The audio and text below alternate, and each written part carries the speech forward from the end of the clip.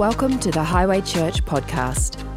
We're excited that you would join us today and hope you're encouraged by the message you hear. If you'd like to know more, visit our website, highway.com.au. If I haven't met you before, my name is KA and part of the team here at Highway. And it's awesome to have you here. It's awesome to have so many people that are allowed out of their homes and in person to taste the coffee and the scones.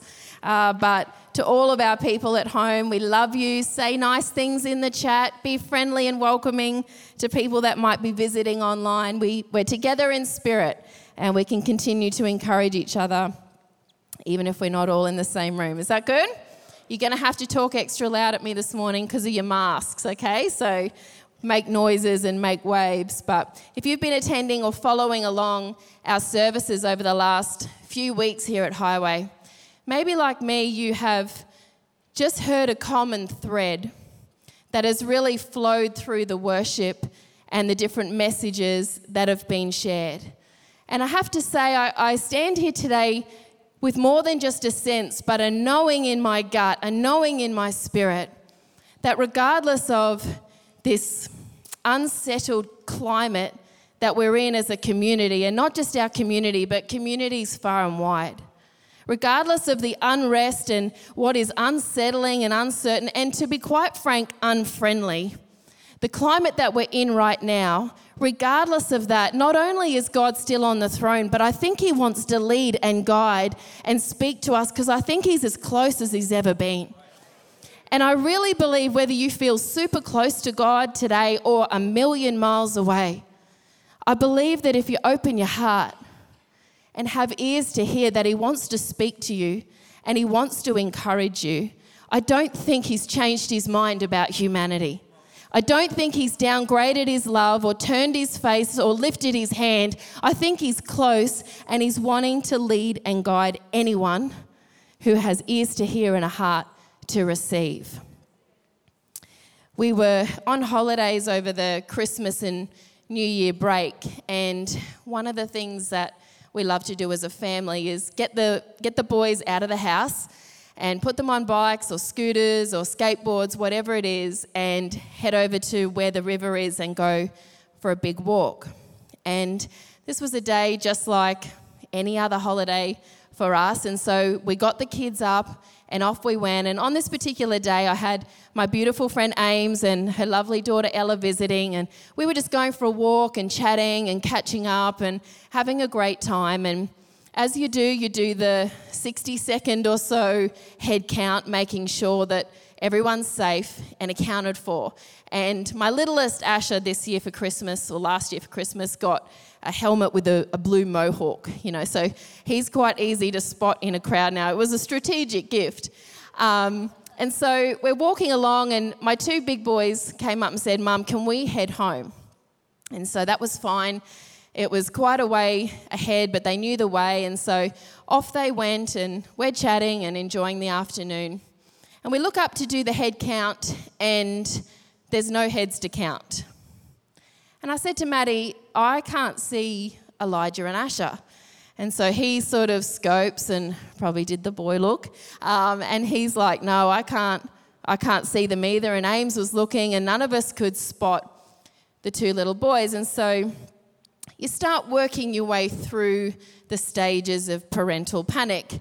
And the first, you start rationalising like, "Oh, they've probably stopped at the playground."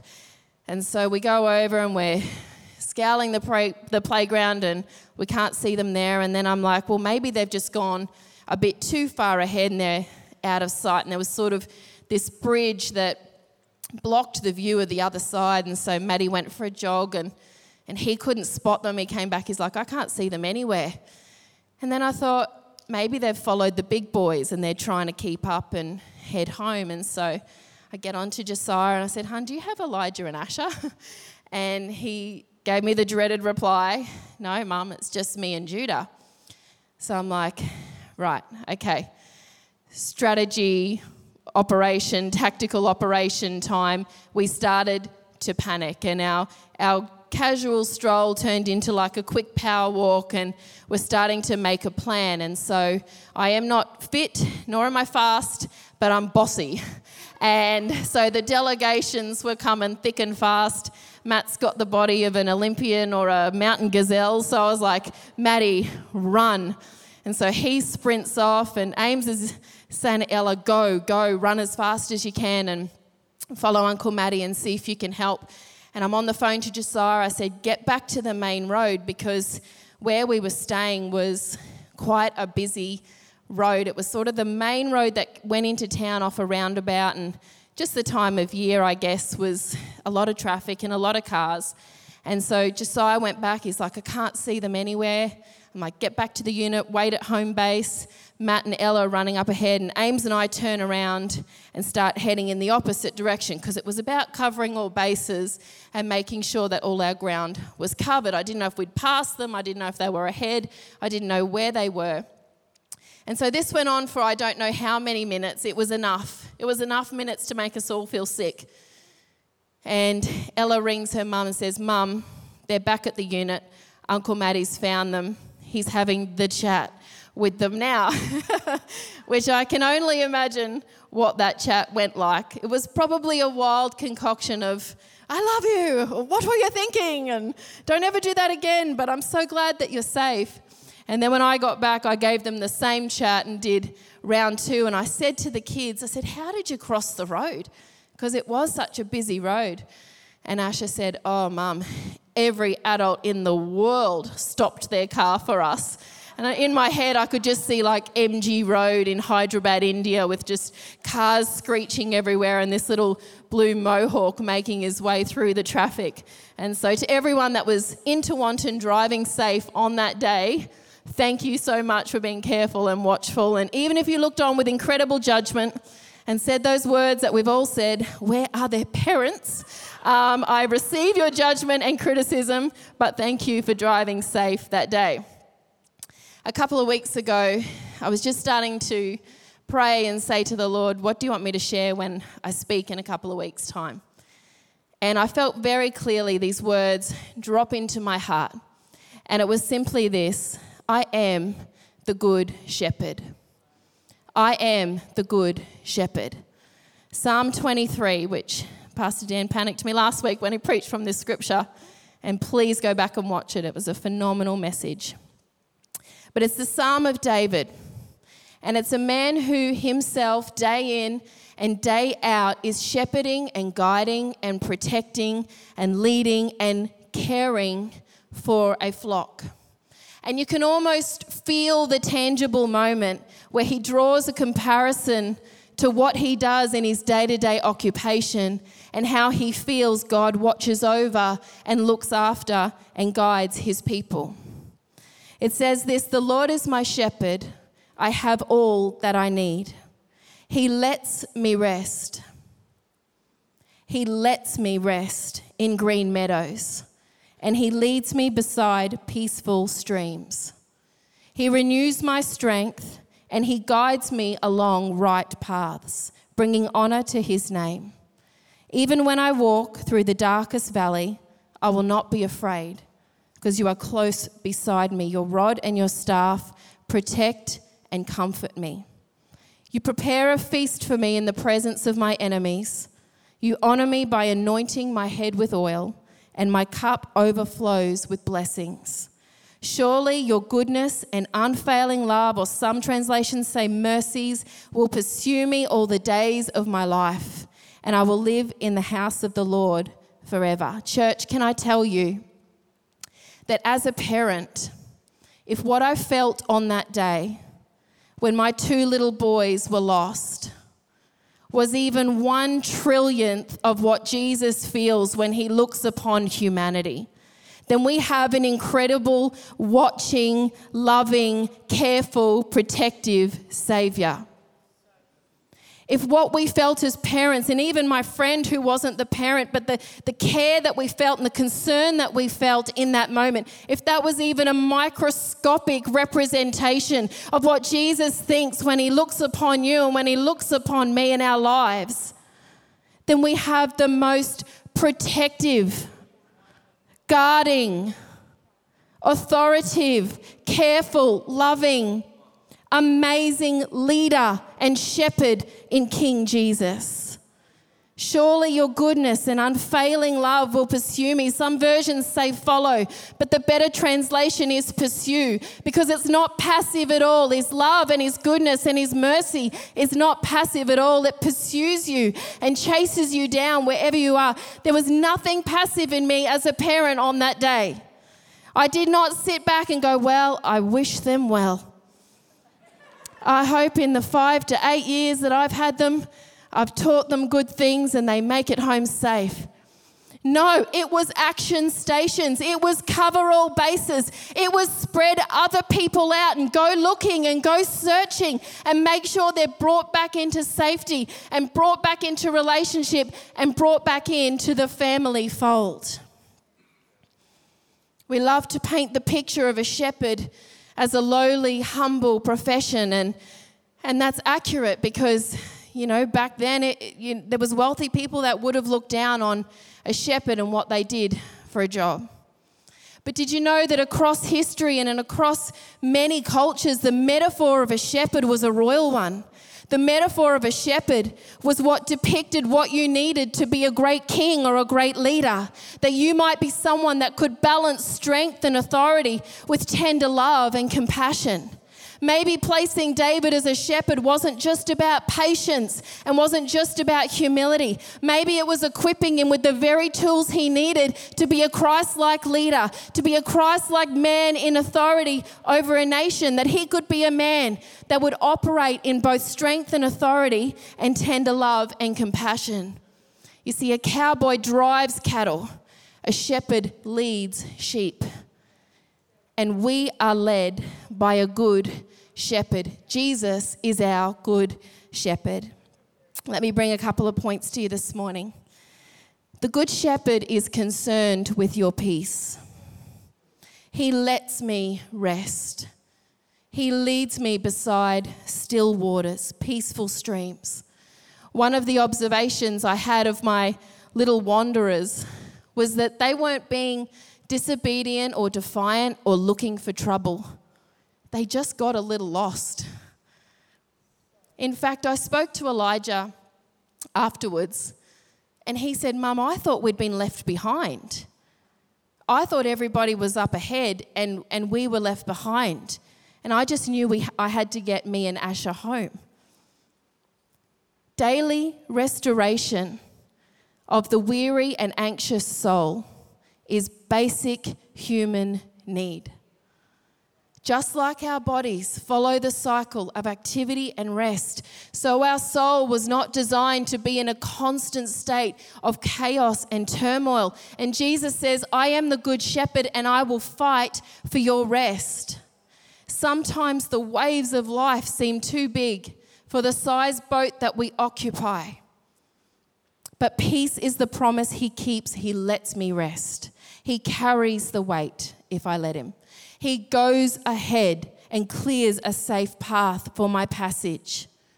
Peace is the fruit of trust, and the more we can entrust our lives, every detail, large and small, into the hands of a good shepherd, the more peace we walk in. Even when I walk through the darkest valleys, I will not be afraid. Not if I walk through dark valleys, not I hope I never have to walk through dark valleys. Even when I walk through dark valleys, I am not afraid because you are right beside me. I really felt this was for someone listening, whether it's today or 10 years' time looking back on this video, I don't know, but I felt to share it. I was going for a walk around my neighbourhood just a couple of weeks ago, and there's this one street that I walk down. I call it Bulldog Alley because it is the most gorgeous view. It's right up the top of a hill, but it's like where all the vicious dogs of my suburb have come to live. And so down this street, it's like there's one, it feels like at every house either side of the street, and they set each other off. And so you start walking down this street, and they don't just come to the fence and bark, but they bolt from their house. You think they're going to bowl the fence over. They bolt from their house down to the fence. Their nose is through the fence. They're barking and growling, and they follow you all the way along the fence until you've passed their territory. And I had this thought when I was walking the other day. I thought, they're intimidating, they're loud, they're distracting, they're scary, they're vicious, they're dangerous, they're not looking for anything good, but they're fenced. And where I walk is safe passage, and they can only come so far. And that is what life is like under the care of a good shepherd, where he clears a safe passage and there's peace in the storm. Yes, there is stuff. And it feels relentless, like it was one after the other. But where I walk, you give me peace and you guide me and lead me. Jesus doesn't lead us to chaos, but he will lead us through chaos. Did you know that the peace of God, the peace that God promises, is so much more than a warm, fuzzy feeling? And it's certainly not just a state of denial like all your problems are an illusion. The peace of God is far more powerful and far more active than that. I want to show you something. Jeff, if you could please put that on the screen for me. This is the ancient Hebrew word picture for shalom. And I have had this substantiated before bringing it to you today, so don't be worried. But shalom means peace. It has far richer and deeper meaning than that, but that's the core of what shalom means. It means peace. And this is the ancient Hebrew word picture for shalom. The first picture is strong teeth to destroy. The second picture is the shepherd's staff, which represents authority. The third picture is a tent peg, meaning attach. And the fourth picture is water, representing chaos. Did you know that God's peace destroys the authority attached to chaos? When we are in his fold, when we entrust our lives to him, he gives us a gift of peace, which is not a gift of denial, which is not blindsidedness, which is not a gift of no feeling or no emotion or just a sense of calm. No, his gift of peace comes to destroy the authority that is tied to chaos. And he places us under the authority of the cross, under the authority of his blood, which brings freedom and life and hope and redemption and restoration and renewal of our soul. His peace is active to destroy the authority that ties you to chaos. Secondly, this morning, the Good Shepherd is concerned with your protection. Your rod and your staff protect and comfort me. One of my observations of my little wanderers was that they became unsafe when they wandered away from the flock. The Good Shepherd is concerned with your protection, and his protection is twofold in this representation. You have the shepherd's rod, which defends, and then you have the shepherd's staff, which brings you back onto the path, brings you back into relationship with him, and brings you back into community with others. Don't misunderstand the rod and the staff to be tools of penalty or punishment. They were not used to beat the sheep. They were used to beat off wild animals that had come to cause harm and destroy. And the staff was used to pull sheep out of sticky situations. Hello. Does that sound like us? The tangles of the bushes, or if they were mountainside and their foot had slipped, the shepherd was able to bring the sheep back onto the path, back into relationship with him and back into community with others. A community that is imperfect and flawed. But the friendship that is offered, the connection that is offered, the encouragement to your faith, the prayer that stands with you, the conversations about life and God keeps you safer than if you were isolated and on the outer, and easy pickings for the enemy of our souls. John 10:11 says this, I am the good shepherd. The good shepherd lays down his own life for the sheep, but the hired man who merely serves for wages, who is neither shepherd nor owner of the sheep, when he sees the wolf coming, he deserts the flock and runs away. The wolf snatches the sheep and scatters them. The man runs because he's hired and serves for wages. He's not concerned about the safety of the sheep. But I am the good shepherd, and I know without doubt those who are my own. And my own know me, and I have deep personal relationship with me. Even as the Father knows me and I know the Father, I lay down my very own life, sacrificing it for the benefit of the sheep. He cares about your protection. And lastly, this morning, the Good Shepherd is concerned with your path. Verse 3 says, He renews my strength. He guides me along right paths, bringing honour to His name.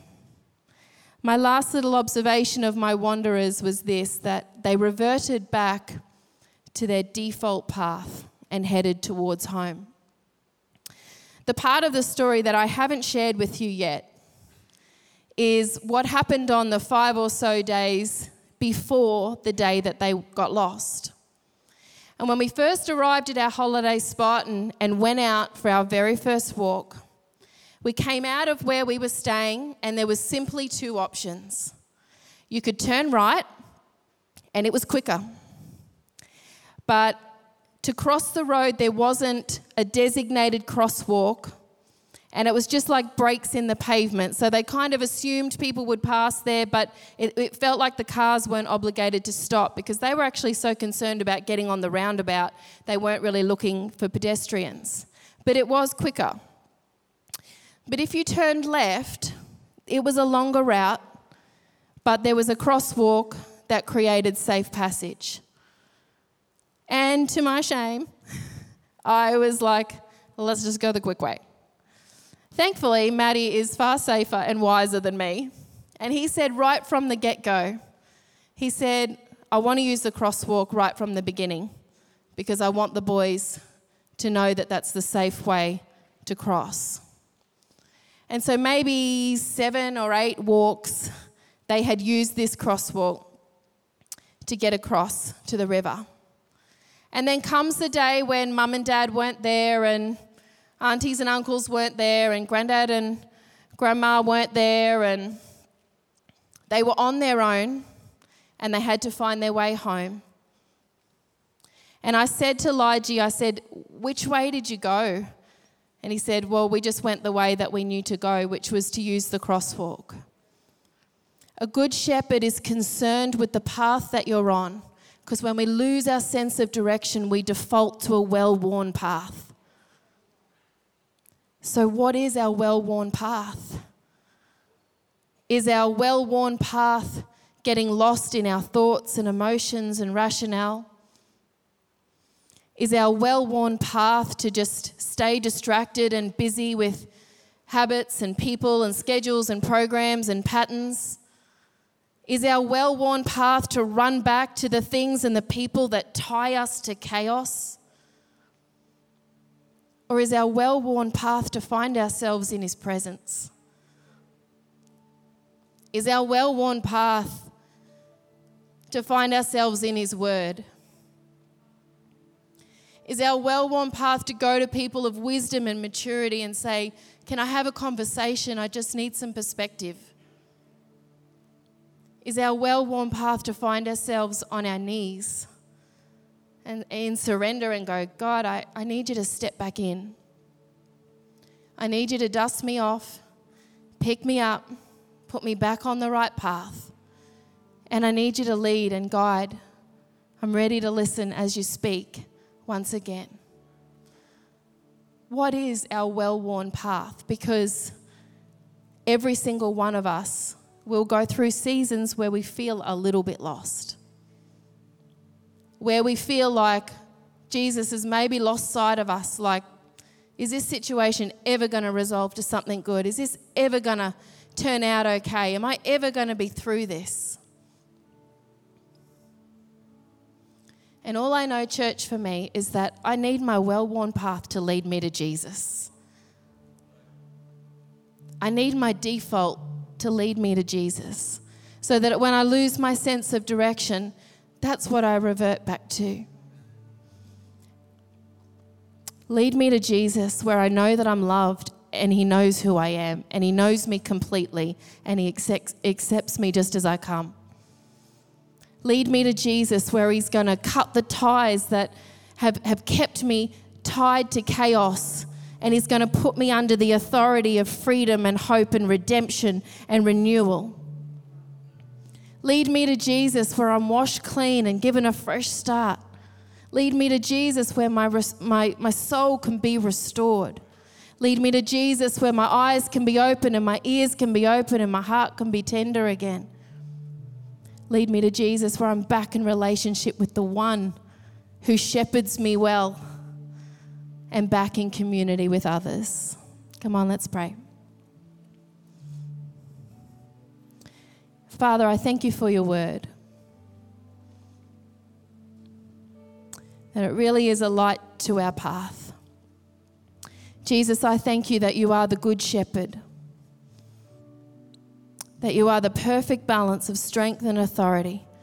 That you fight with us and for us so that we can rest and be renewed and restored and maybe even enjoy the journey of life. Jesus, I magnify you in this place again. I magnify you afresh in my heart right now. And Lord, I just pray that as we leave here today, Lord, that we would have a fresh look at our well-worn path. And maybe this year at the very beginning, set new things in motion, set new habits in motion that lead us to Jesus, that lead us to freedom. And we love you, Lord. We give you all the glory and praise. In Jesus' name, amen. Thank you, church. Thanks for joining us. We hope you enjoyed this podcast. If you'd like to get in contact with us or find out more about Highway Church, go to highway.com.au.